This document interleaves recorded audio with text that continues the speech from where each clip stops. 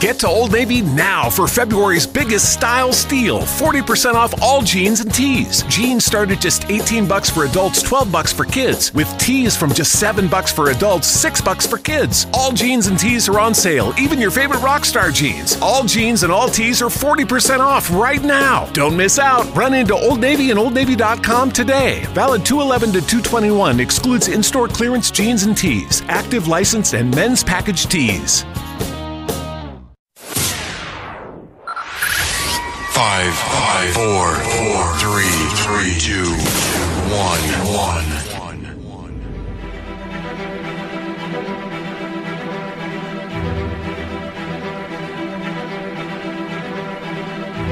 When I had come down this hill, I had seen this creature cross the road. It would have ripped my locked door from my truck, extracted me from my vehicle, and there wouldn't have been a damn thing I could have done about it.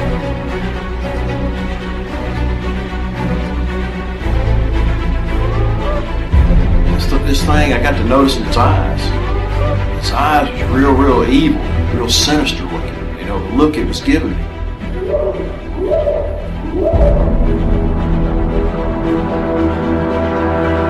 What are you reporting? Jesus Christ, you better... Sir? Deal! Hello? Get somebody out here. What's going on now, sir? That son of a bitch is about 6'9", I don't know. Do you see him now, sir? Yes, I'm looking right at him. Uh-oh.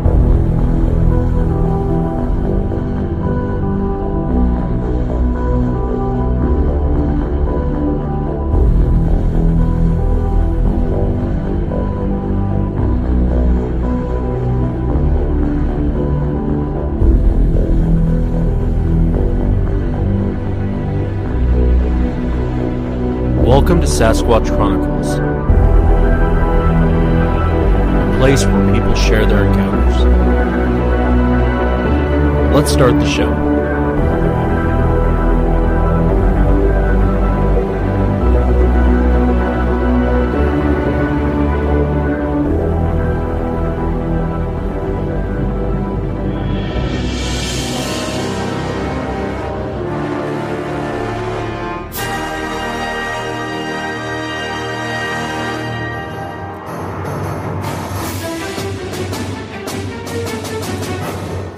Sometimes, truth is stranger than fiction.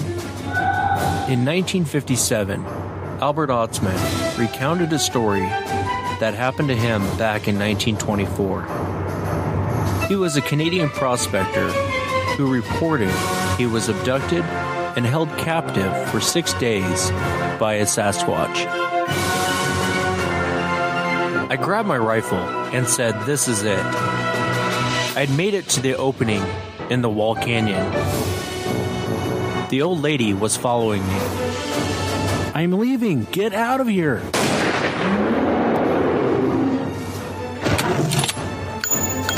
"Do you understand what I'm saying? Don't follow me." As I made my way down the mountain, I thought, "You better take care of me, Lord, because if you don't, you're going to have me on your hands." The story begins several weeks prior.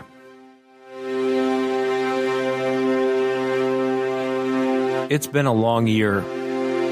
I've been breaking my back in construction and logging work for the last year and thought, you know what, it's time for a vacation. BC is famous for lost gold mines. One is supposed to be at the head of Toba Inlet. I thought to myself, why not take a vacation and look for this mine at the same time? It'll be a great getaway. I took the Union Steamboat to Lund, BC. I needed a good scout and someone that knew the area. I hired an old Indian to take me to the head of Toba Inlet. Just my luck. I get a guide that never shuts up. This old man was going on and on and on about Sasquatch this, Sasquatch that. I had no idea what he was talking about. I asked the old man, "What are you talking about, old man? What kind of animal is a Sasquatch?" The old Indian said, "They have hair all over their bodies, but they are not animals. They are people, big people living in the mountains. My uncle saw tracks of one that were 2 feet long. One old Indian saw one over 8 feet tall. I don't believe in your old fables about mountain giants. There might have been some thousands of years ago, but not today. The Indian said, "There may not be many, but they still exist." Yeah, I'm sure. We arrived at the head of the inlet about 4 p.m. I made camp at the mouth of the creek. The Indian had supper with me. I told him to look out for me in about 3 weeks. I would be camping at the same spot when I came back.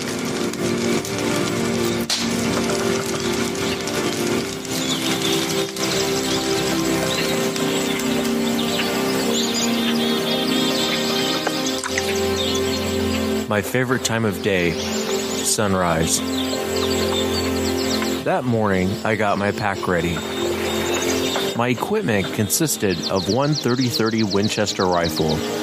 I had brought my special homemade prospecting pick, axe on one end, pick on the other. I had a leather case for this pick, which fastened to my belt. Also my sheath knife. One last stop to the storekeeper to get some supplies, and the rest of this trip is going to be smooth sailing. I can feel it. I made my way to the storekeeper's shop to get my supplies. G'day, shopkeep. I made a long trip to get some gold. I'm actually on vacation. I've been breaking my back in construction. I just need some things like sugar, salt, matches, a lot of canned stuff if you got it, a bag of beans, prunes. I need macaroni and cheese, 3 pounds of pancake flour, 6 packets of Rye King hardtack. I need 3 rolls of snuff. The shopkeep said he didn't want my life story. Just give him the list, and he'll make sure I have everything I'm asking for. I would say he was cooperative. I got all of my supplies. My journey is about to begin.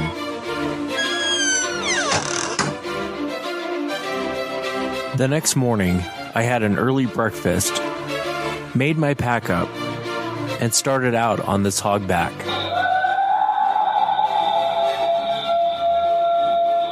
What the hell was that? I heard some strange noise, but soon my focus shifted to my backpack. Jesus, could my backpack be any heavier?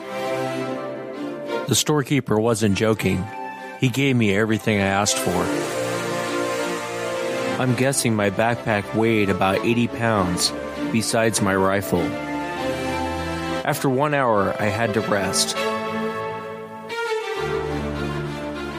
After traveling many days and camping in one terrible spot after another, I found an exceptionally good campsite.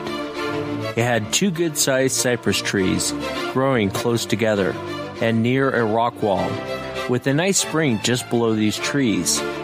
I intended to make this my permanent camp. I cut lots of brush for my bed between these trees.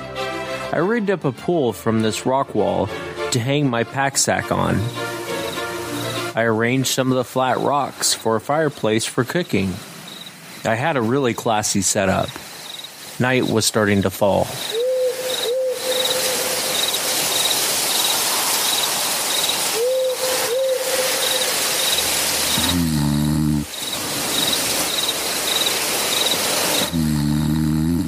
Yup, that's me. I'm a heavy sleeper. Not much disturbs me after I go to sleep, especially on a good bed like I had now.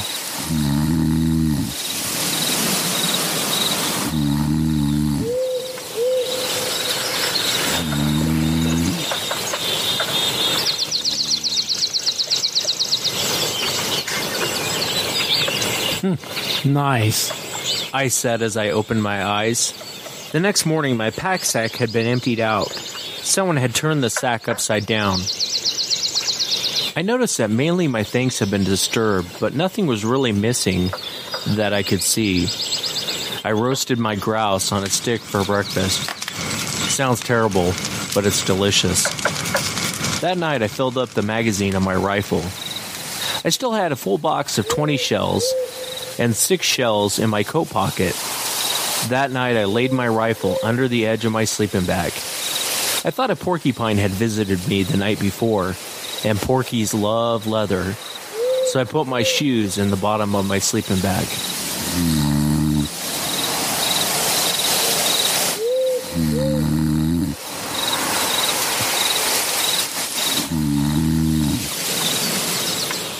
I awoke, listening to the birds chirp. As I opened my eyes the next morning, I noticed my pack sack had been emptied out, again. Someone had turned the pack sack upside down. I can't believe I slept through that. It was still hanging from the pole from the shoulder straps as I had hung it up the night before. I decided to climb out of my sleeping bag and take a count to see if anything had come up missing. I had noticed 1 half-pound package of prunes were missing. I had also noticed my pancake flour was missing. Thanks for that. But my salt bag was untouched.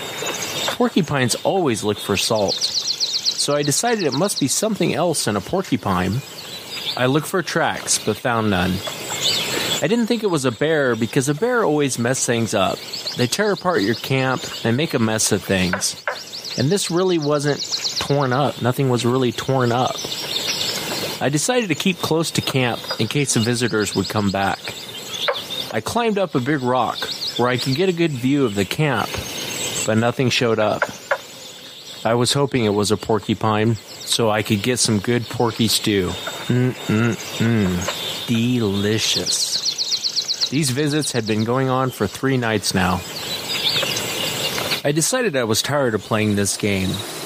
Tonight was really cloudy. It looked like it might rain. I took special notice of how everything was arranged. I closed my pack sack. I did not undress. I took my shoes off and put them at the bottom of my sleeping bag, just like I did the night before.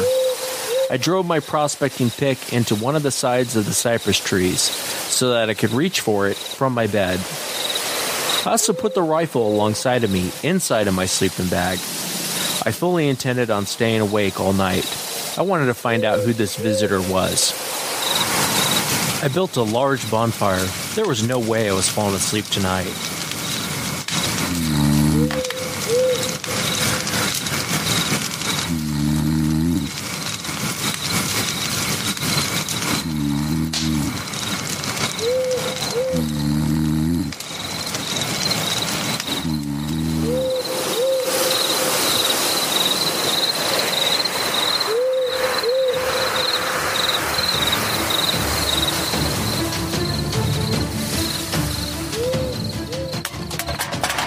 Huh? What? Where am I? I could hear my supplies being dumped out. I was awakened by someone picking me up. I was still half asleep. At first, I couldn't remember where I was at. As I got my wits together, I remembered I was on this godforsaken prospecting trip and still in my sleeping bag. My first thought was, it must be a snowslide, but there was no snow around my camp.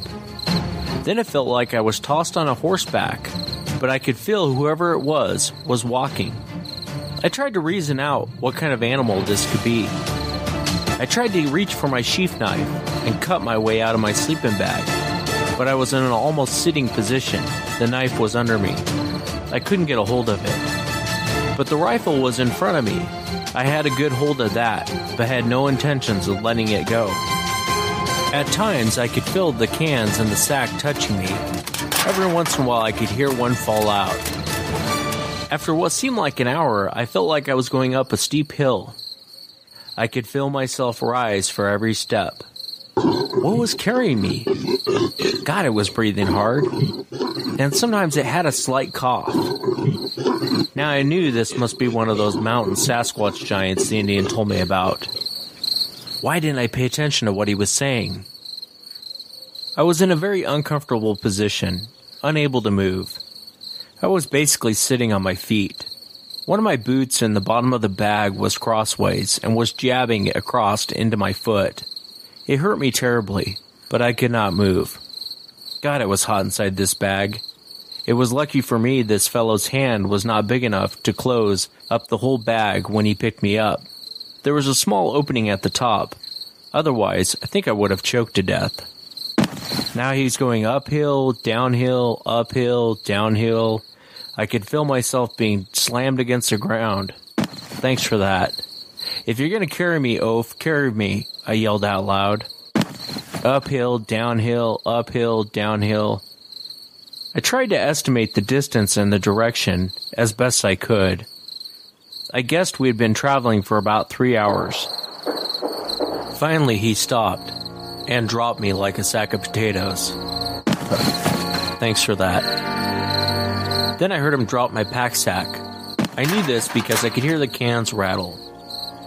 I heard chatter, some kind of talk I didn't understand. The ground was sloping, so when he let go of my sleeping bag, I rolled downhill. I got my head out and got some air. I tried to straighten my legs and crawl out, but my legs were numb. It was still dark. I could not see what my captors looked like. I tried to massage my legs to get some life back into them and get my shoes on. It sounded like 4 of them. They were standing around me and continuously chattering. I'd never heard of Sasquatch before the Indian told me about them, but I knew I was right among them. But how could I get away from them? That was the other question. I could see the outline of them now, as they began to get lighter. I now had circulation in my legs. My left foot was still killing me from where the boot nail was sticking in. I got my boots out of the sleeping bag and tried to stand up. I found that I was wobbly on my feet, but I had a good hold of my rifle. What do you fellows want with me? Only more chatter. It was getting lighter now. I could make out forms of 4 people, 2 big and 2 little ones. They were covered with hair, no clothes on at all. I looked down at my watch, 4:25 a.m. It was getting lighter now, and I could see these things clearly. They looked like a family. An old man, an old lady, and 2 young ones, a boy and a girl. The boy and the girl seemed scared of me. The old lady did not seem pleased about what the old man dragged home, but the old man was waving his arms and telling them of what he had in mind. Yeah, bakwa, bakwa. They all left me then. This has to be a bad dream. I feel like I'm awake, but this feels like a bad dream. I've had bad dreams before, and this feels like one. I set my bag down. I had my compass and my prospecting glass on strings around my neck. I pulled my compass down. I tried to reason my location. Where am I? I could see now I was in a valley or basin, about 8 or 10 acres, surrounded by high mountains. On the southeast side there was a V-shaped opening, about 8 feet wide at the bottom and about 25 feet high at the highest point. That must be the way I came in. But how will I get out of here? Oh, great. More bad news. The old man has now decided to go sit by the opening. I guess I'm not going anywhere tonight. What do these people want with me? If they were going to kill me, they would have done it by now. I moved my belongings up close to the west wall. There was 2 small cypress trees there. I guess this will do for a shelter until I find out what these people want with me and how I can get away from here. I'd emptied out my pack sack to see what I had left in the line of food. All my canned meat and vegetables were intact, and I had 1 can of coffee. Let's see, I got milk, 2 packages of Rye King hardtack. If you guys were going to take anything, I wish you would have taken the Rye King hardtack. Hardtack is really nothing but unflavored bread that tastes like a brick. And I still got my butter. But my prunes and my macaroni was missing. And I'm not happy about the pancake flour either. The old man never made eye contact with me. I also had my full box of shells for my rifle. I had my knife, but my prospecting pick was still missing, along with my can of matches.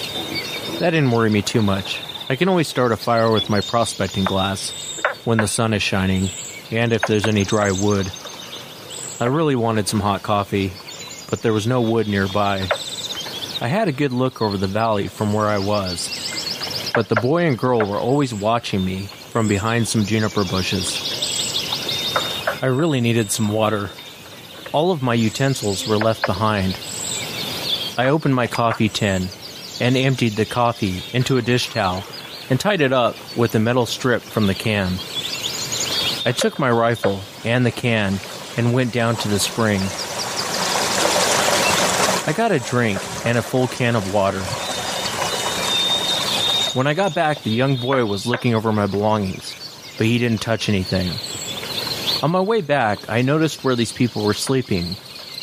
I was camped on the west side of the wall. They were sleeping over on the east side of the wall. That first day, not much happened. I'd eat my food cold. The young fellow was coming nearer to me. He seemed curious about me. My one snuff box was empty, so I rolled it towards him. When he saw it coming, he sprang up quick like a cat and grabbed it. He went over to his sister and showed her. I was kind of surprised. They quickly figured out how to open and close it. They spent a long time playing with it. Then he trotted over to the old man and showed him. They had a long chatter.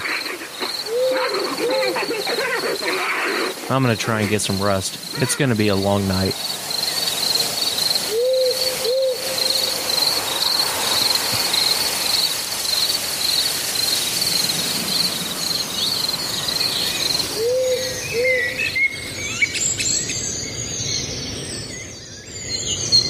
Sunrise. I remember when I used to love this time of day. I made my mind up. I'm gonna leave this place, even if I had to shoot my way out of here. I could not stay any longer. I only had enough grub to last me till I got back to Toba Inlet. I didn't even know really where I was at, what direction I had to go. I just know I had to go. I made the decision. I rolled up my sleeping bag, put that inside my pack sack, packed a few cans that I had, swung the sack over my back, ejected the shell in the barrel of my rifle, and started for the opening in the wall. The old man got up, held his hands out in front of me, as though he was going to push me back. I pointed to the opening. I want to go. But he stood there, pushing towards me, and said something that sounded like, "Suka suka." I backed up about 60 feet. I did not want to be too close. I thought if I had to shoot my way out, the 30-30 might not have much effect on this fellow. It might only make him mad. I only had 6 shells, so I decided to wait. There must be a better way of killing him in order to get out of here. I went back to my campsite till I could figure another way out of here. I dropped my pack. If I could only make friends with the young fellow or the girl, they might help me. If I could only talk to them. Then I thought of a gentleman who saved himself from a mad bull by blinding him with snuff in his eyes. But how will I get near enough to this fellow to put snuff in his eyes? I decided the next time I would give the young fellow my snuff box. I'll leave a few grains of snuff in it. He might give it to the old man for a taste. But the real question is, what direction will I go when I get out? I must have been near 25 miles northeast of Toba Inlet when I was kidnapped. This fellow must have traveled at least 25 miles in the 3 hours he carried me. I decided when I leave, I'm going to go south over 2 mountains. I must hit saltwater someplace between Lund and Vancouver. What to do?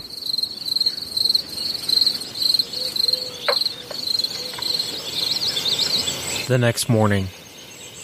I did not see the old lady till about 4 p.m.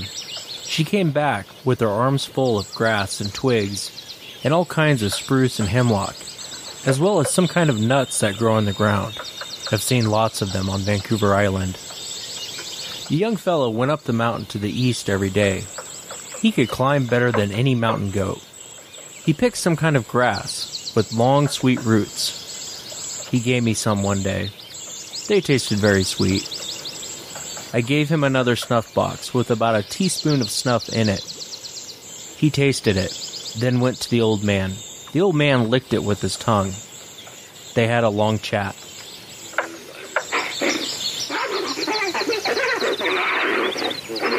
I made a dipper from a milk can. I made many dippers. You can actually use them for pots too. You cut 2 slits near the top of any can.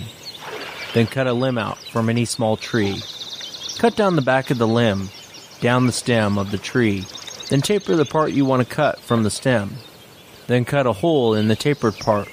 Slide the tapered part into the slit you've made in the can, and you have a good handle on your can. I threw one over to the young fellow. He picked it up and looked at it. Then he went to the old man and showed him. They had a long chatter. Then he came back to me, pointed at the dipper, then at his sister. I could see that he wanted one for her too.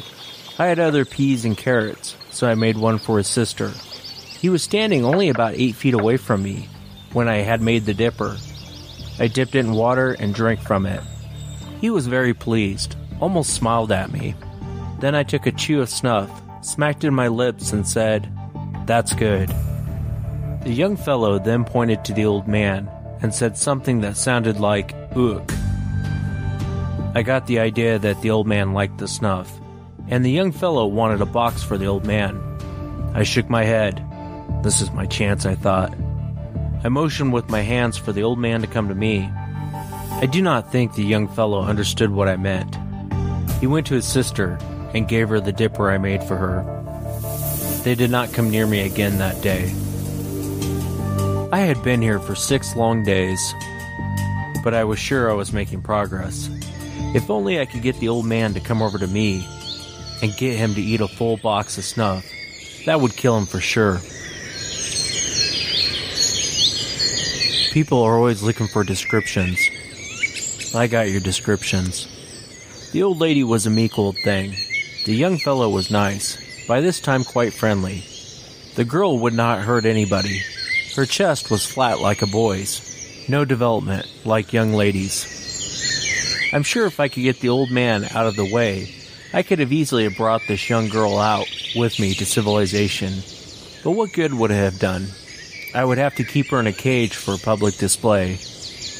The young fellow might have been between 11 and 18 years old. He was about 7 feet tall and might have weighed about 300 pounds. His chest would be 50 to 55 inches. His waist was about 36 to 38 inches.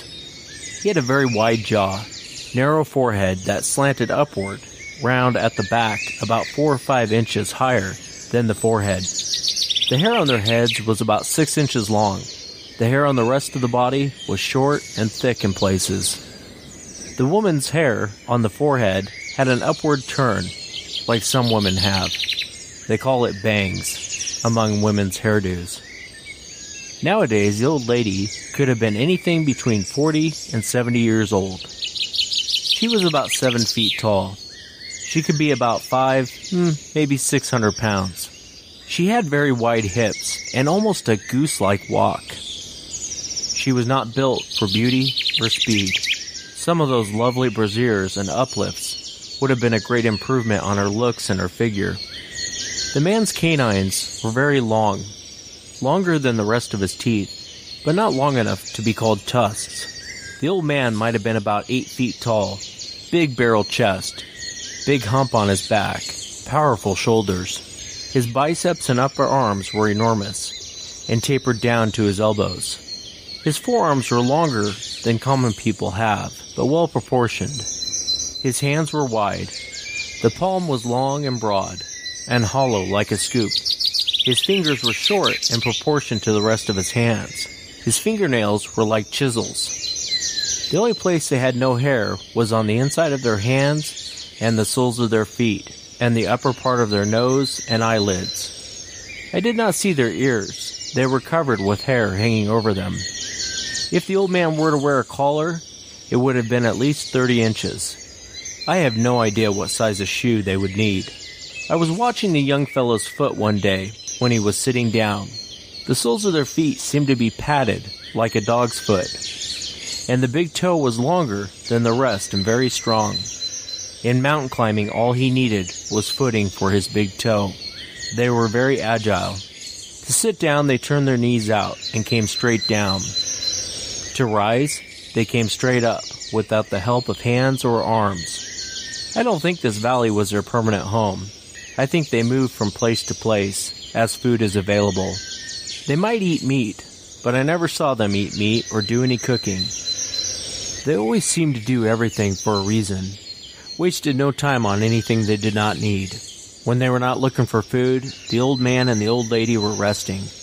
But the boy and the girl were always climbing on something, or some other exercise. A favorite position of the boy's was to take a hold of his feet with his hands and balance on his rump. Then he would bounce forward. The idea seems to be to see how far he could get without touching his feet or his hands on the ground. Sometimes he made it 20 feet. But what did they want with me? They must understand that I cannot stay indefinitely. I will soon have to make a break for freedom. Not that I was really being mistreated in any way. One positive was the old man was coming closer and closer each day. He was very interested in my snuff, watching me when I would take a pinch of snuff. He seems to think it was useless to only put it on the inside of my lip. One morning, after I had my breakfast, both the old man and the boy came and sat only 10 feet away from me. This morning, I made coffee.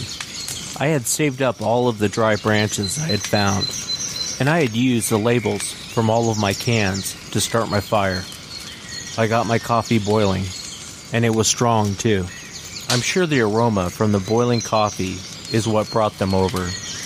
I was sitting eating hardtack with plenty of butter on it, and sipping coffee, and it sure tastes good. I was smacking my lips, pretending it was better than it really was. I set my coffee down. It was about half full. I intended to warm it up later. I pulled out a full box of snuff, took a big chew. Before I had time to close the box, the old man reached for it. I was afraid he would waste it. I only had 2 more boxes. So I held on to the box, intending him to take a pinch, just like I had done. Instead, he grabbed the whole box and emptied it in his mouth. He swallowed it all in one gulp. Then he licked the inside of the box with his tongue. After a few minutes, his eyes began to roll over in his head. He was looking straight up. I could see he was sick. The old man then got up and grabbed my coffee can, which was quite cold by this time. He emptied that in his mouth, grounds and all. That did no good. He stuck his head between his legs and rolled forward a few times away from me. He then began to squeal like a pig. I grabbed my rifle and said, "This is it." The old man got up, and he ran for the spring to get water. I packed my sleeping bag in my pack sack with the few cans I had left. The young fellow ran over to his mother. Then she began to squeal. I started for the opening in the wall, and I had just made it. The old lady was right behind me. "I'm leaving. Do you understand? Don't follow me." I guess she'd never seen a rifle before. She turned and ran inside the wall. I then started downhill, looking back over my shoulder every so often to see if they were coming. I was in a good canyon, and good traveling. I made fast time. Must have made 3 miles in some world record time. After traveling a great distance, I stopped and looked back, but nobody was coming for me. As I came over the ridge, I could see Mount Baker. Then I knew I was going in the right direction. After traveling a long distance, I finally made it back to civilization. I got on a Union boat back to Vancouver.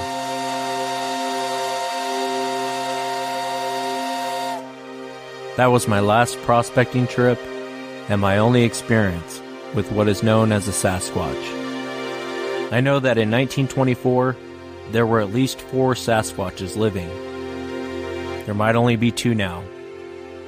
The old man and the old lady might be dead by this time.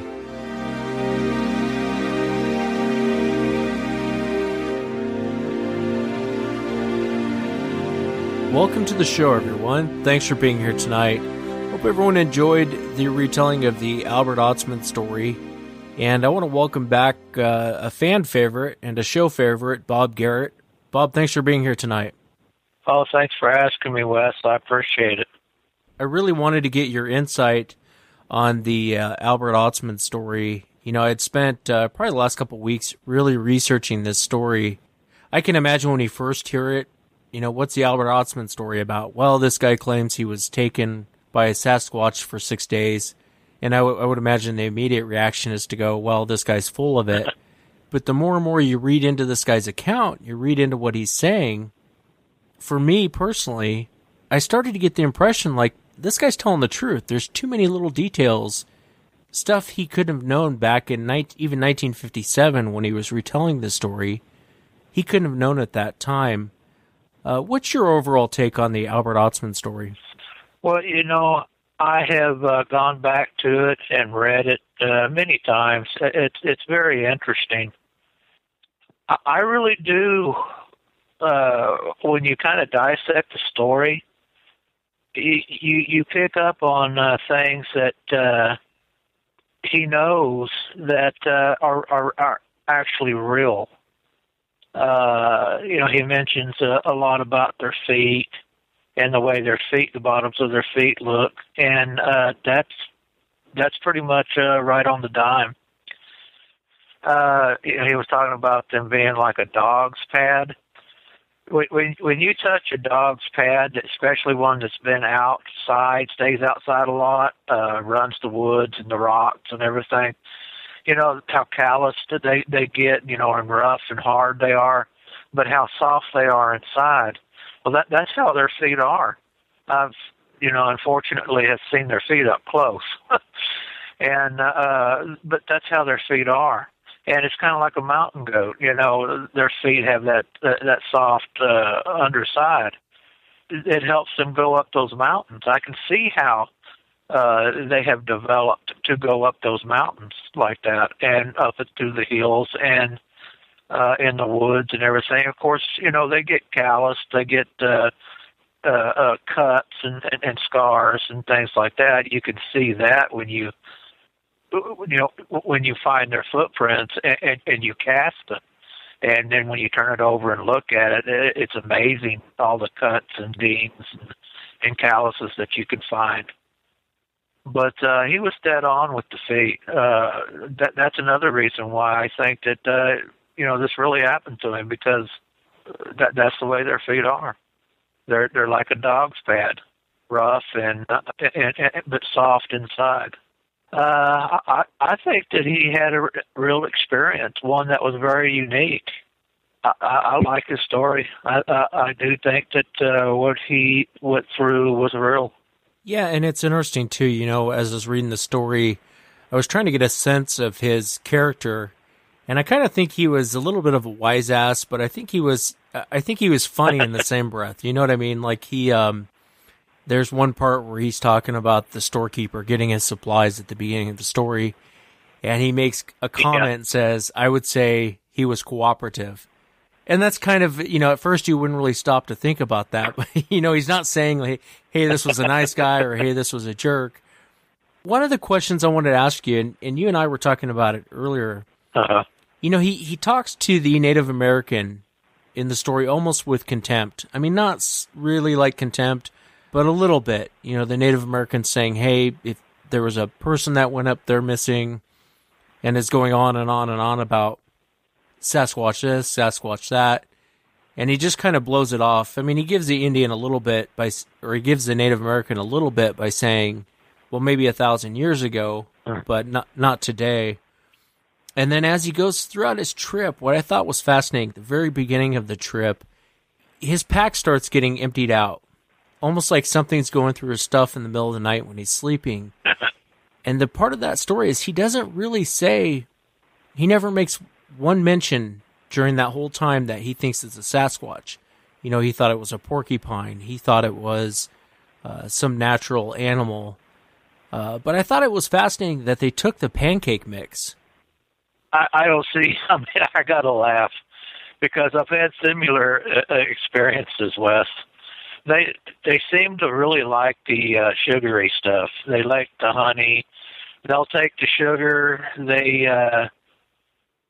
don't usually take pepper, salt, and things like that.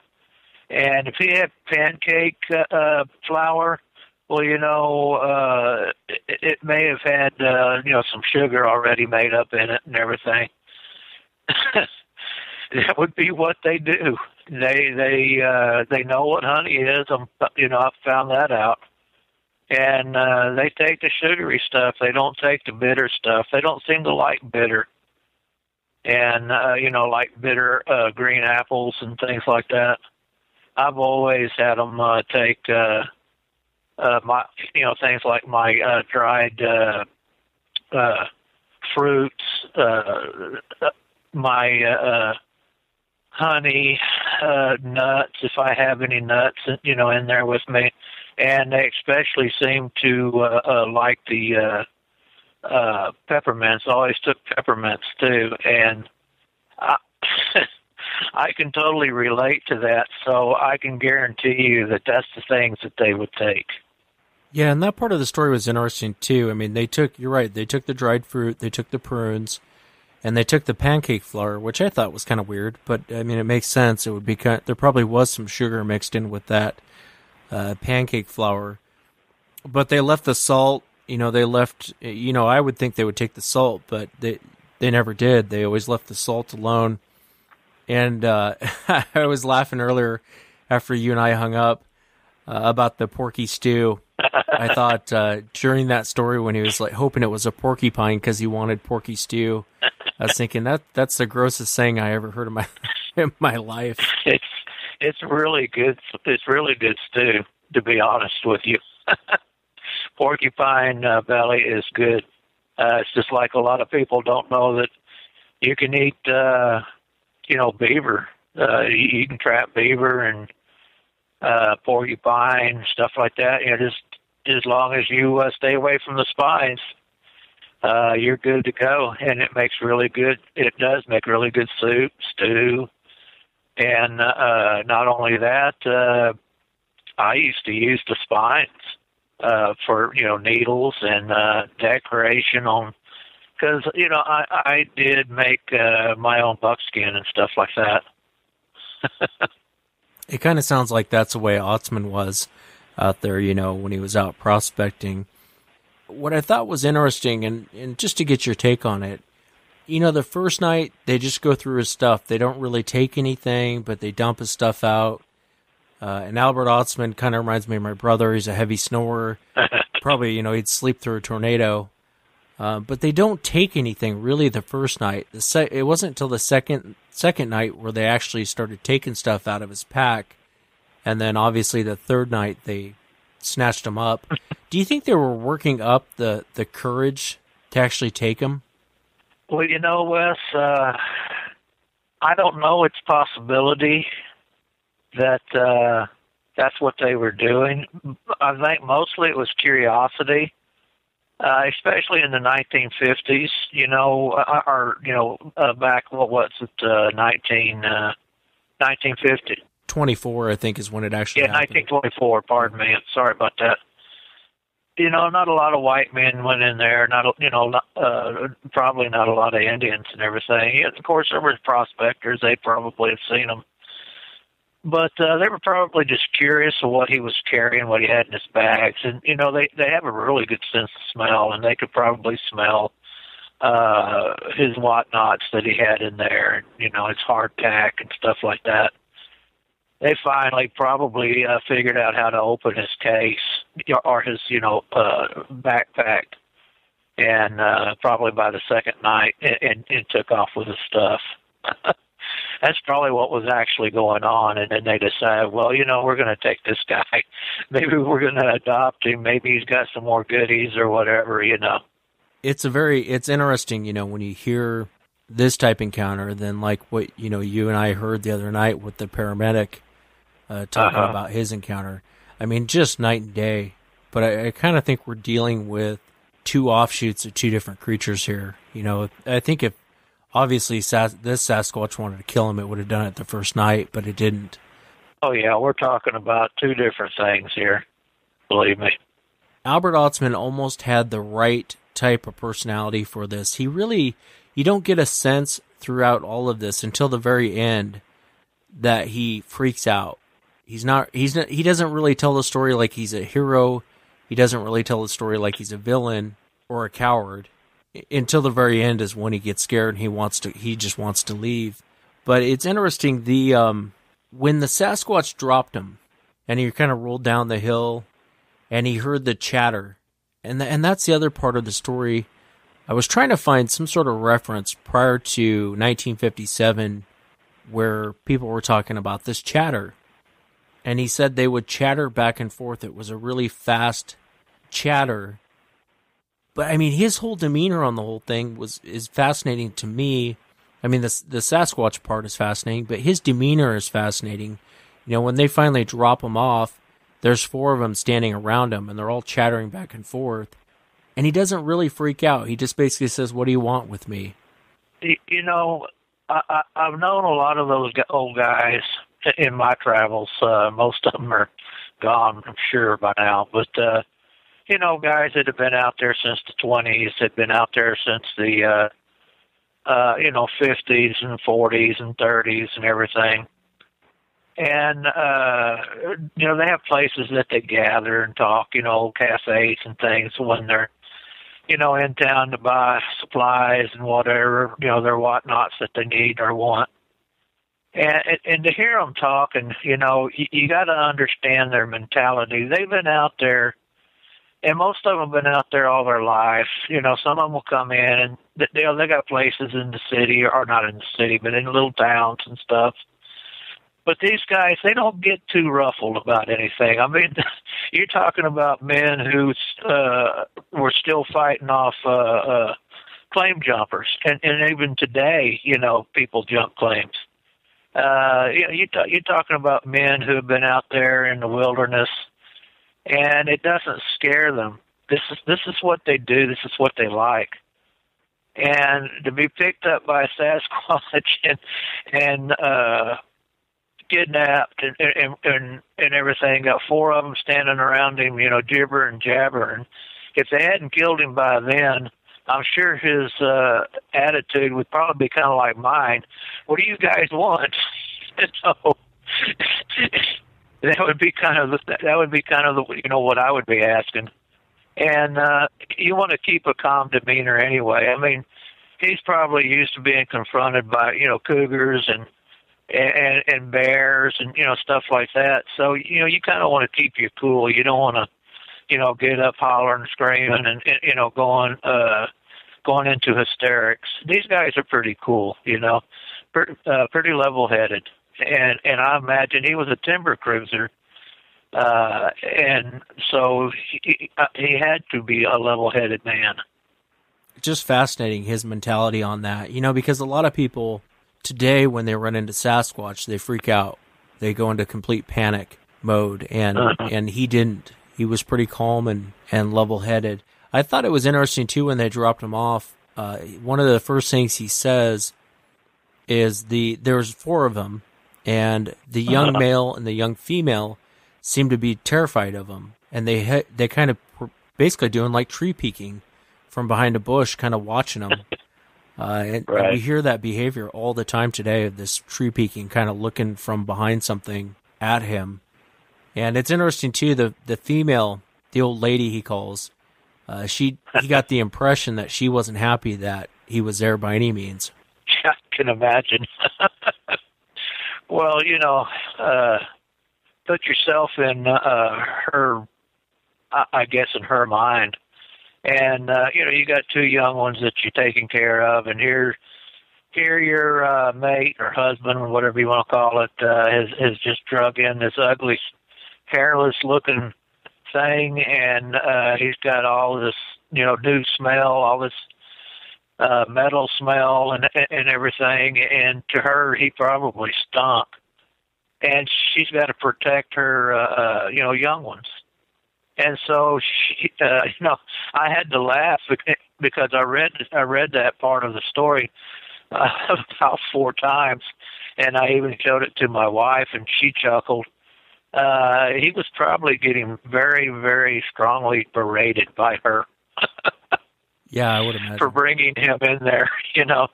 I know I'm laughing and everything. It is a little. No, it's funny. I mean, it's funny that he picks up on that. That Albert Ostman actually picked up on. You know, I've heard other people that have seen these things chatter back and forth, and their impression of what's going on is usually right. And in this situation, you know, he's thinking, "Man, she's pissed. I'm here." Yeah, I would think she was. But what's really interesting, Wes, is that you know the way he described the chattering and the vocal of the or vocalizing the certain words and everything that he said that it sounded like they were doing. You know, I don't think anybody at that time actually knew anything except for maybe the Native Americans about the way they chatter and things like that. And that's right on the money because I've heard that myself. I mean, I've heard them chattering, you know, pretty close to me. And it sounds to me like sometimes they vocalize a word of some type that, you know, I don't understand what it is or what they're saying. And yes, it's very, very fast. You almost have to slow it down to make any headway of trying to figure out what's going on. Yeah, when he made out the words, what was it, suka, and ook, you know, little words that he was trying to pick up on. One of the things I thought was interesting is when he said the younger male would start to come closer and closer to him. Mm-hmm. And at first the thing was terrified of him, but it would start to come closer and closer. And you and I talked about this the other day. It seemed to be interested in his snuff box. And when it was empty, Albert rolled it over to the younger one, and he said the younger male saw it and quickly sprang up like a cat and grabbed it. And, you know, that's right on with the way they move. That's right on with, you know how many witnesses I've talked to, they said, yeah, they kind of move like smooth like a cat, jump up like a cat.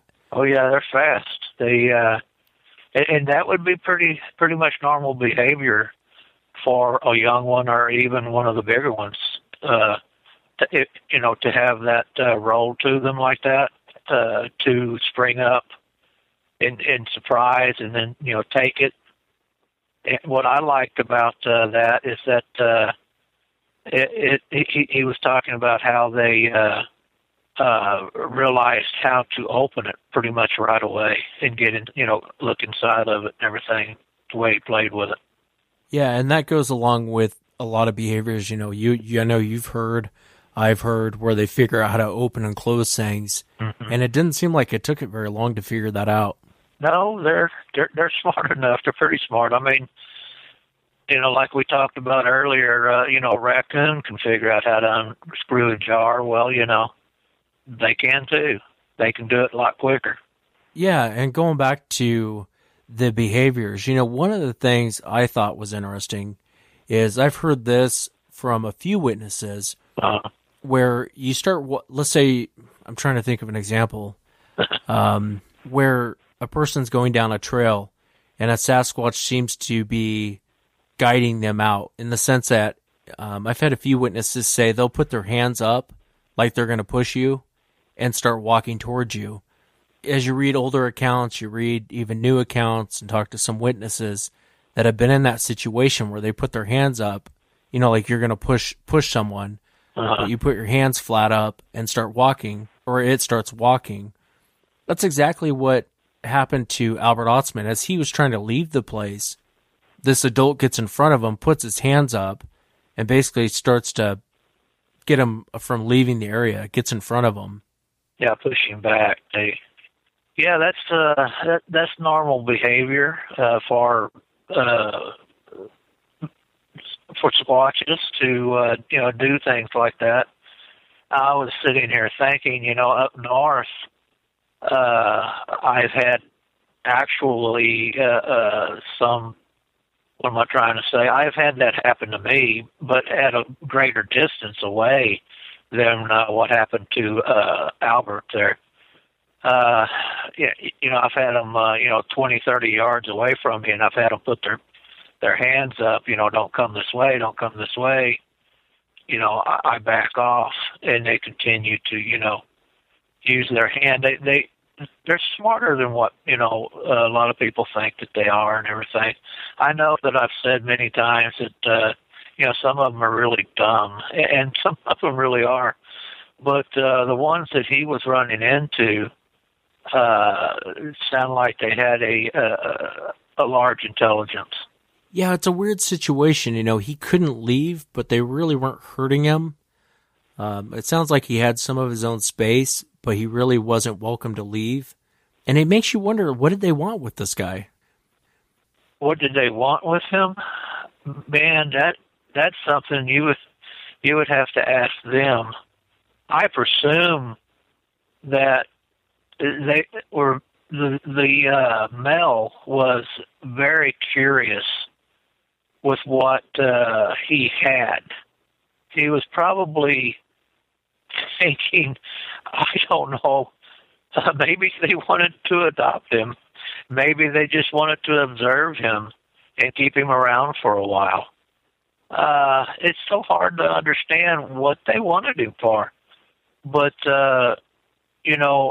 I have spoken to many Native Americans who have talked about similar situations, mostly with children, where the Sasquatches have actually, taken them off and then actually, raised them, and the children coming back after they got older. But I have no idea what they would want this man for. I can understand it happening. I mean, many times I thought about it myself, out there panning for gold in some of those high up areas, and found one looking at me or looking off my direction. From time to time, I thought about it, how easy it would be for them to carry me off. How easy it would be for them to just pick me up in my sleeping bag or my little pup tent or whatever, and just haul me off. And I can see it happening. I have heard of it happening. I have just never heard of such a story of his, except for through Native Americans. I think it's extremely interesting, Wes. I wish I knew what they were thinking and what they wanted with the man. I think it was just pure curiosity. Possibly they wanted what he had. The young ones seemed to be a lot more interested in what Albert had, on his person and everything. And I can understand why he didn't want to use his gun on them. He had a 30-30 with 6 rounds in it, and you would have to probably get a headshot off each one of them. And some of the young ones can be extremely vicious, once you get that started. Besides that, they weren't hurting him. I have no idea. I have no idea what they wanted him for, Wes, but it's really interesting. Yeah, it is interesting, and it's interesting. A lot of people, as I posted the story, sent me messages saying, well, it doesn't make sense. Why didn't he shoot them? And you're kind of right. I mean, he's in the middle of nowhere. There's 4 of them. I would imagine he probably could have picked one of them off, but I think the other 3 probably would have torn them apart. Oh, yeah. And there really wasn't a need to do that. They weren't really, besides not being allowed to leave, they really weren't hurting him in any way. No, he had his own sleeping space with him, and they allowed him to go get water. They just wouldn't allow him to leave through that canyon. They weren't hurting him. They didn't seem to knock him around or anything of that sort. The young ones apparently they felt good enough about him for him to interact with the young ones. And apparently the young one would take, everything that Albert gave them over to the old man, to the father. And they would gibber and jabber back and forth about it, and it didn't seem to bother him that, Albert was giving it to him. There was really no sense and no need to actually get violent with them. That right there would seal your fate, you know? Yeah. No, I tend to agree. I can understand. Well, I'm sorry. I can understand, though. Believe me, if the same situation happened to me, I would want to slip away, as soon as I could, because you don't know. You don't know if he's on the menu, if he's being adopted. What in the world, did they want? And that would be the same things going through my mind. I've got to get out of here. I would be a little afraid. I would be upset. I'd be afraid. I would want to go. I would be looking for my way out. And he found it, apparently. Well, and that's the interesting part. The whole time he's there, he's kind of plotting, trying to figure out how to get out of there. One thing I thought was interesting about the story, he's there 6 days, and he never once mentions that they ate meat. He keeps mentioning, what did they get? They got nuts off the ground. They went and got, spruce and hemlock. They went and got long sweet roots, long grass. They ate that. But they never ate any meat, which I thought was kind of weird.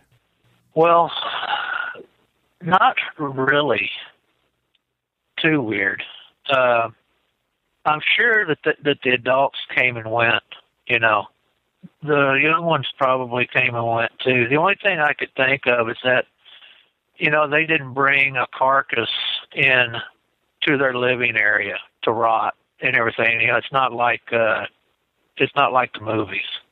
They would probably, if they ate meat, maybe they didn't need it at that time. Maybe they were getting what protein they needed because they were mostly seemed like they were holed up with him. It could be that they weren't doing a lot of hunting because he was there, and they wanted to keep an eye on him. I can't really explain that, but they do eat a lot of grasses. Like I told you before, they'll eat grasses, nuts, and ground tubers, and some of the ground tubers are really sweet. And many times I've picked sweet grass and pepper grass, lemongrass, and put it in my grouse that I, stuff my grouse with it, and baked and cooked my food that way. As you mentioned on it earlier, we were talking about his descriptions of them. And again, he's recounting the story in 1957. Right. And he says it happened to him back in 1924.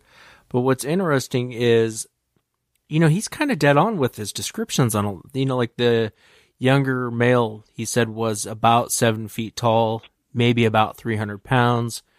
He said the chest was 50 to 55 inches. The waist is 36 to 38 inches. He said they had wide jaws, narrow foreheads that slanted upward to the back of their heads. And he said, 4 or 5 inches up on the forehead. He said the hair on their heads was about 6 inches long. The hair on the rest of the body was short and thick in places. He's almost dead on with these descriptions. He talks about the female was well over 7 feet tall. She would have been about 500-600 pounds. And the male, he was even bigger. The old man, as he calls it, was even bigger. But it's interesting. He said the old lady had wide hips and had a goose-like walk. She wasn't built for beauty or speed. And he talks about her chest, how she could use a bra because her chest is, hanging. And it's just interesting, his descriptions of how, like you talked about with the feet. He said the feet were like dog's paws. He didn't see any ears. They had hair covered over. He said he assumed they had ears, but he didn't see any. That's because they're so close cropped. Yeah, but his descriptions are literally dead on. They're right on. Yeah, they're right on.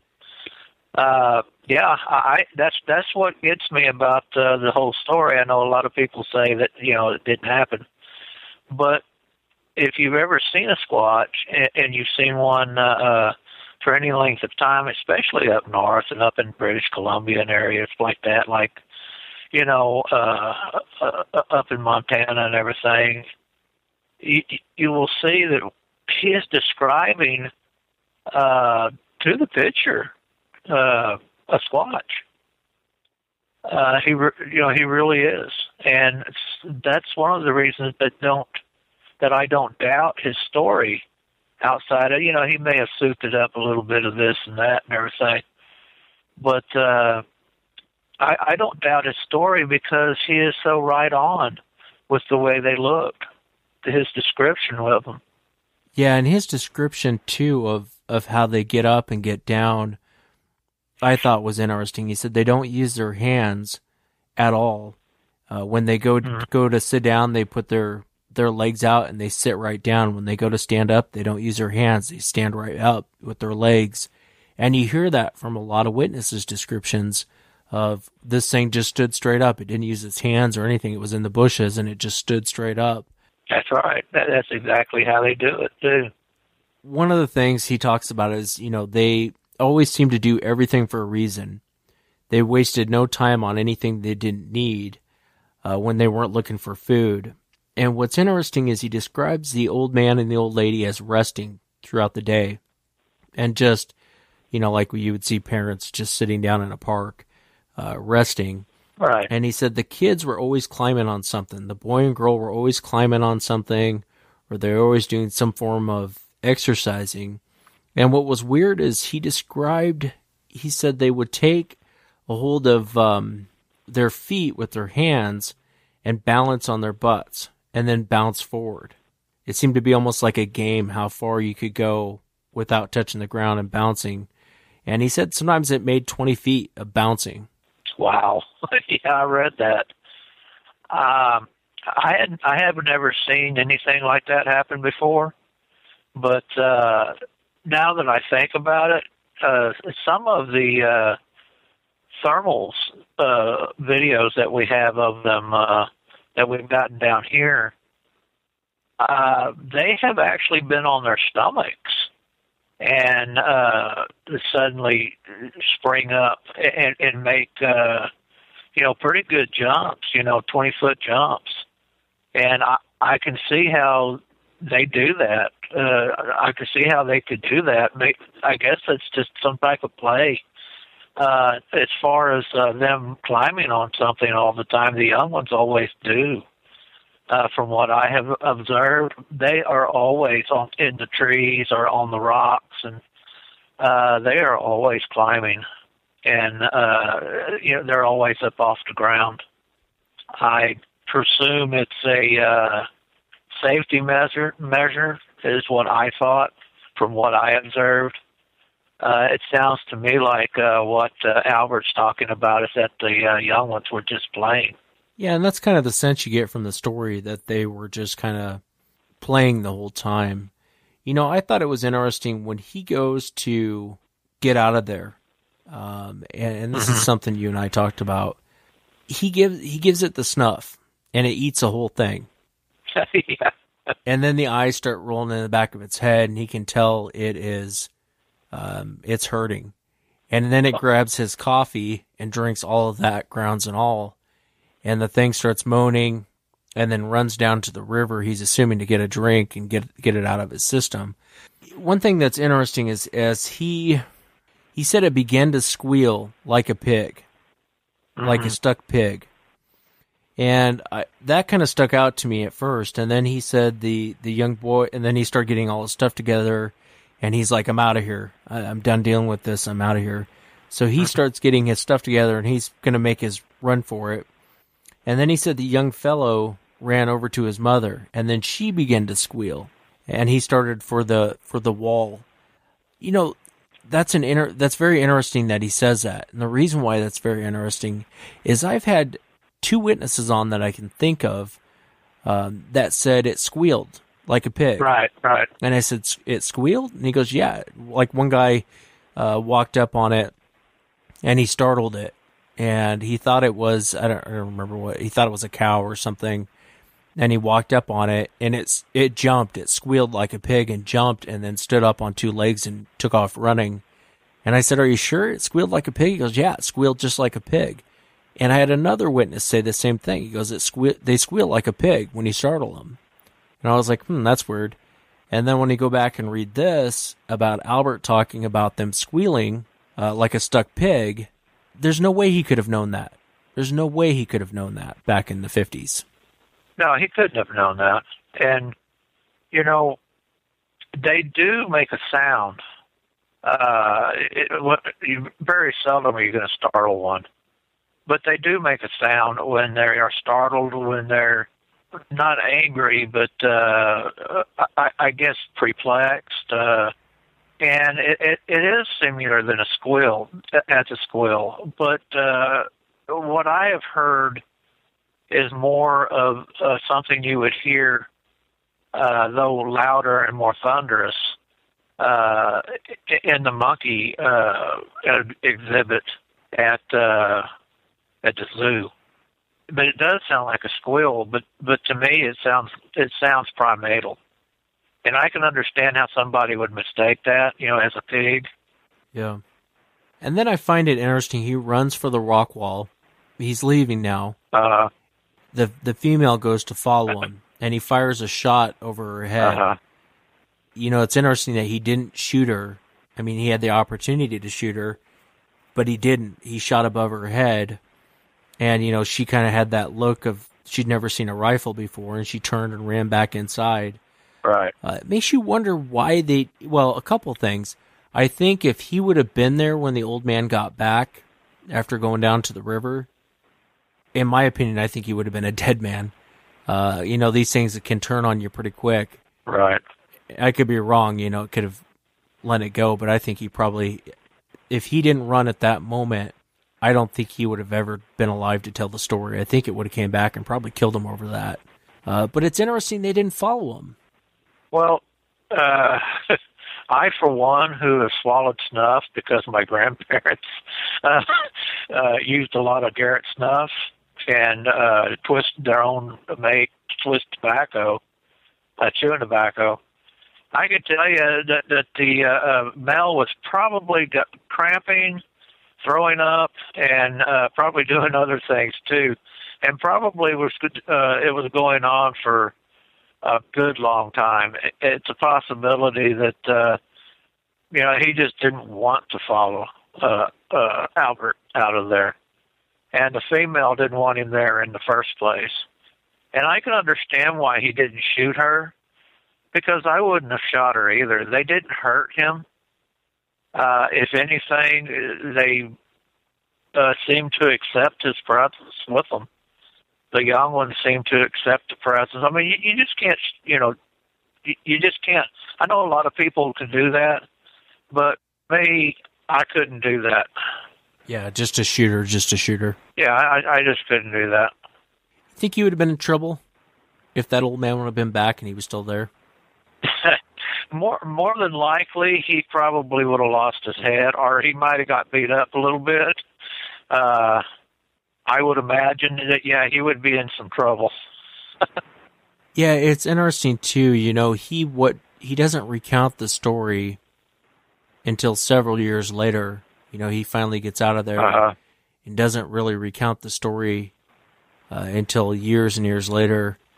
But again, when you go back and you look at the details of the story, and even my retelling of the story wasn't the best, but if you actually take his written account, it's kind of hard to deny what's going on there. It's kind of hard to deny that this guy's making this stuff up. I really don't think he is. I think he's telling the truth.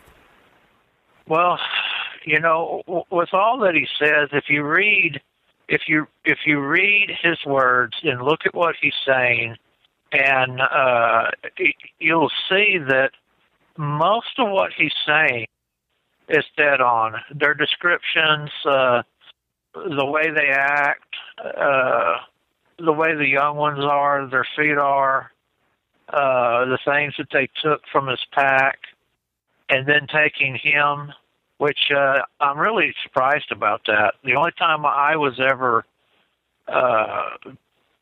picked up in my sleeping bag, I was thrown. but anyway, I really believe him, to be honest with you. I really do believe him. I believe that this happened to him. I mean, stranger things have happened, believe me. I mean, But I really do believe that this happened to him. I don't know why they took him. I can't fathom why, other than maybe they were just interested in what he had, or maybe he was just being oddity, with them. Well, and it's strange too. When they picked him up, they not only the large male not only picked him up, but also grabbed his pack and took his pack. There was an account, and so you might be right, Bob, as far as them being interested in his stuff. There was an account in, I believe it was Washington State, and this guy was way up in the hills. I mean, way up in the mountains, had been up there for, months on end. Right. And it's almost kind of a similar story. He had his pack hanging up on a tree, and he slept out in the open. He didn't sleep in a tent. He had a sleeping bag. He kind of slept out in the open. And he said when he woke up, it was right as the sun was coming up. He opened his eyes, and he saw these two large, and he didn't really know how to describe them. He said kind of gorilla, kind of monkey, kind of person beings going through his pack. And he said one was standing there, kind of looking down at him, and the other one was going through his pack. Right. And he said that they were taking stuff out of his pack. They were taking food out of his pack. He closed his eyes because he thought he was dreaming, and opened them back up, and they're still there. The one's looking right down at him. They don't vocalize. They're not doing anything. Uh-huh. And he describes them the same way Albert Ostman does, except for he actually describes, he said you could tell these were two males because of the genital parts, but they were standing over him. One's looking down at him, and the other one's going through the pack. And then they took what they wanted and threw his pack down and left. And that was his encounter. So, I mean, again, when you hear stuff like that today, go back and listen to Albert's story. Uh-huh. It's not far off. A lot of the stuff, like you said, descriptions aren't far off. And well, they are notorious camp robbers, believe me. And when you're way out there in the middle of nowhere, they pretty much have free reign to do whatever they want to. But I've heard many stories from some of the old prospectors that I knew, when we would gather in some of the little cafes in some of the little towns, or if we were in Cripple Creek or someplace like that, they would talk like that. They would tell, stories about them and tell stories about how they, had robbed their packs and stuff like that. I don't know. I had one guy, old man, told me at one time. He said one stood on his chest, with his foot on his chest, while the other one was dumping out his pack, and they took all his sweeties. That's what he called them, all his sweeties. And when they got what they wanted, you could hear them, chattering and going off. And it's nothing unusual. You talk to some of these guys who have been out there, like me, pretty much, for years and years and years. They're either going to tell you they're going to tell you one of two things: that I never saw anything in my life. I never heard of that, never saw that. And you can almost bet, you don't want to call them a liar, but you can almost bet that they're thinking to themselves, oh yeah, I know what you're talking about, yeah. And then you got the ones that'll tell you, true, that, oh yeah, they'll come in your camp and take this and take that. And that's what they do. They're notorious camp robbers. You get up in there and you kill a small deer or something, and you got your smoking rack going. You go off because nature calls, and you come back and you got about 3/4 of your meat gone, and you got all these large footprints around and everything, and they left you about 1/4 of what you was smoking on the rack. So it's not a unheard of thing for them to go get into your packs, especially when you're as high up and in all that lonely country like Albert was. For me, what the fascinating part about Albert's story is you hear either one of two things happens. Either A, they're going to kill you. Yeah. Or B, they're curious about you. And it kind of depends on, I guess, the type you run into. I think if Albert was in Texas and this happened, I think they probably would have just ate them and been done with them. Oh, I imagine that's probably what would happen. They probably wouldn't last. They probably wouldn't have took the time to take him alive all the way to where they lived. They probably would have reached in his sleeping bag, popped his head, and then carried him off like he was, in a gum wrapper or something. Yeah, and that's the part that's interesting. Out of British Columbia, well, I still do get violent stories out of British Columbia, but oh yeah, it seems like the farther north you go, you get more of these types of stories. And then, back then I'm talking about, and the farther south you go, back then, in timelines, there just seem to be more violent stories. They aren't, you don't hear the Albert Ostman type stories down in Oklahoma or Texas or Missouri or any of those areas down there. You just don't hear those type of stories. Even back, in the 20s or in the 1800s, you just hear more violent type stories. And, maybe it comes down to, I honestly believe it comes down to the type, but I really think it comes down to the individual too. Because you could tell, in his account, when he's leaving, he pulls his gun out and fires it. His first comment is, I don't think she's ever seen a gun before. It may not have. He's lucky that the female didn't, keep coming at him. I don't know how to put it in words. I don't think they really meant to harm him. I don't know what they wanted with him, but it just seemed like they were just going to keep him. Yeah, it's kind of like when you see a little kid with a kitten. They'll grab a kitten, they'll keep it. The kitten tries to get up and run off. They stop it. Little kid will stop it, bring it back, and kind of like a toy, I guess. I mean, I don't know if that's the right word to use, but it's almost like he was a little toy for them. They were just curious about him. Yeah, I don't know. You can't. You really can't know their mind and their mindset and everything. There's many stories, like I said, of people being carried off, by them. A lot of times it doesn't work out real well. The stories are tragic and everything, and that's what they usually are. And you get that they've taken children off of the reservations. They've even taken them nowadays off the reservation. But if they try to raise a child, a child is it's not an adult, and so it breaks easy. It doesn't work out real well. Sometimes the child will survive and then come back to the tribe or whatever.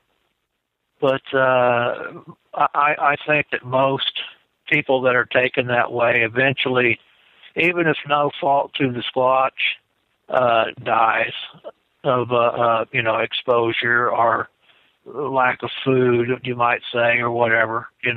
Yeah, not built for that. Humans are fragile. We got to have a doctor. We got to have this. Got to have that. And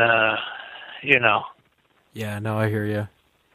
Well, is there any other parts of the story you wanted to talk about? No, I just think that it's quite amazing how well he described them,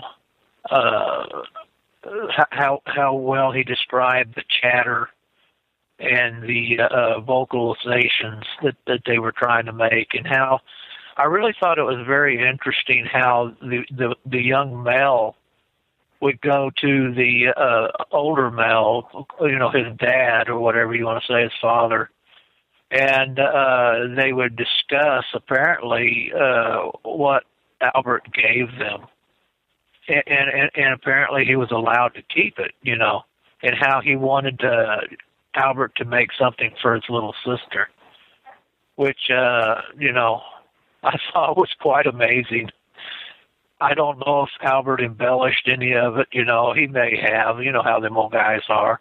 But I thought that was amazing that he wanted something for his little sister also. it just goes to show you how human and how not human they are, if you might say.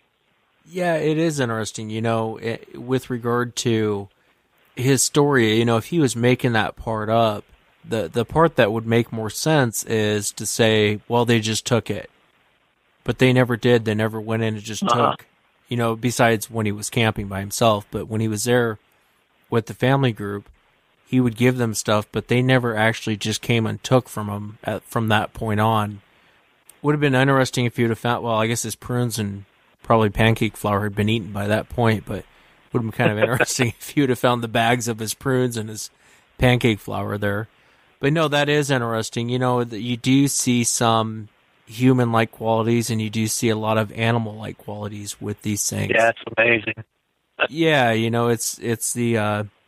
it's like the video I was watching the other day with the pregnant lady standing in front of this glass window, and the orangutan keeps pointing to her belly and tries to touch her belly through the glass, almost like it knew she was pregnant, which is very human-like behavior. I mean, that's not animal-like behavior at all. I saw that. That was really amazing. It really blew me away. I watched that several times.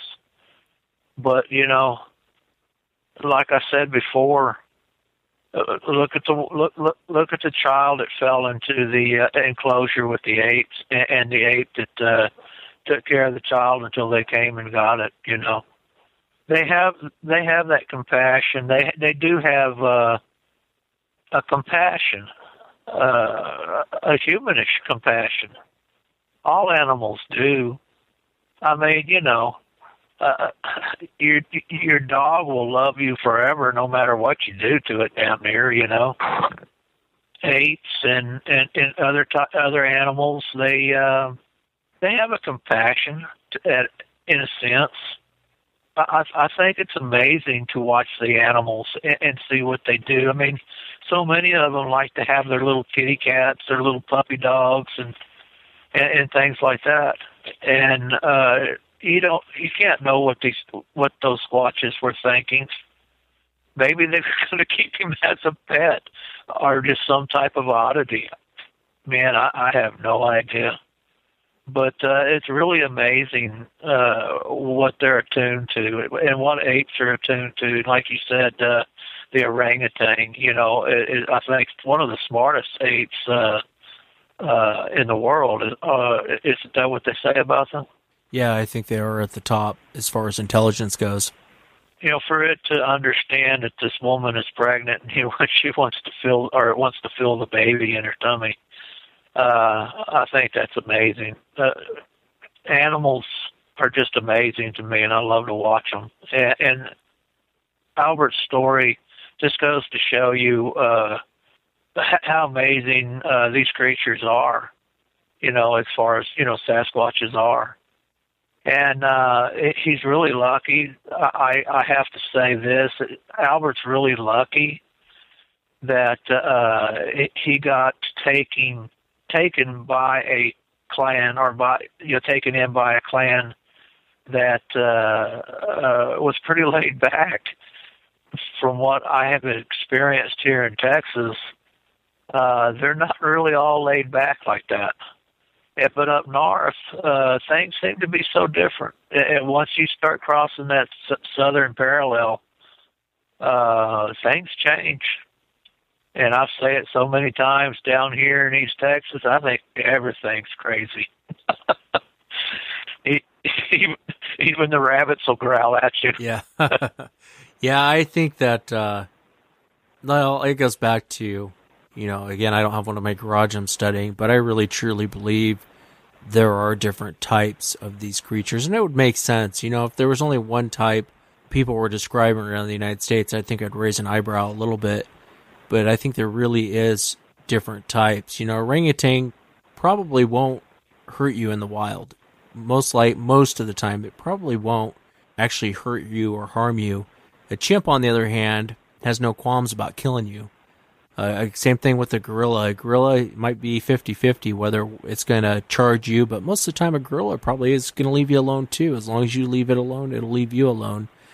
And so I do think there are different types. I really think that if Albert was in Texas when this happened, I don't think he'd be. I think that, like you said, he would have been a gum wrapper. They would have popped his head off, taken him, and probably ate him. Oh, I'm I tell you what, I hate to say this, and I know a lot of people disagree with me, but I guarantee you at 100% that he would not have survived. I'm so positive of that here in Texas after what all the things that I've experienced here all those years. I just really don't think so. Unless he was lucky, we do have the patty type down here, and I consider them to be the smartest of the types. I don't think that they would have killed him or hurt him. They may have taken him, but he may have succumbed later on if he couldn't get away from them. I truly think part of what happened to Albert, let's assume the story's true, I think the reason why it went the way it did is because of his demeanor, Albert's demeanor, like you and I were talking about in the beginning. He wasn't the type to freak out. Yes, I think you're 100% right about that. I think if he'd have freaked out, shot at him, of course, he wouldn't have survived. But his cool-headedness, I think, is what did it. I think 100% is the reason why he survived that situation. And he was he was very right to, after the bell ran off sick, to get out of Dodge. Yeah, I tend to agree. I'd have been looking over my shoulder for days after that.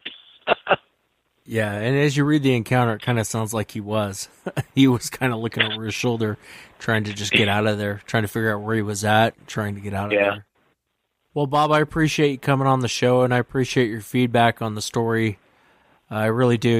It's such a fascinating story. It's nice to get your take on it, take on some of the things he was saying. Well, Wes, it's always fun to come on the show with you and just to talk with you. I appreciate you asking me, and, anytime, my friend. Thank you, Bob. And I want to thank the listeners out there, too, for taking the time to listen to the show. A lot of work went into the Albert Ostman story. If you'd like, you can go to SasquatchChronicles.com and actually read the full encounter. I want to thank Ron Moorhead out there with the Sierra Sounds for allowing me to use some of his Bigfoot sounds in the retelling of the Albert Ostman story. If you've had an encounter, shoot me an email, wes@SasquatchChronicles.com. Until next time, everyone, have a great night.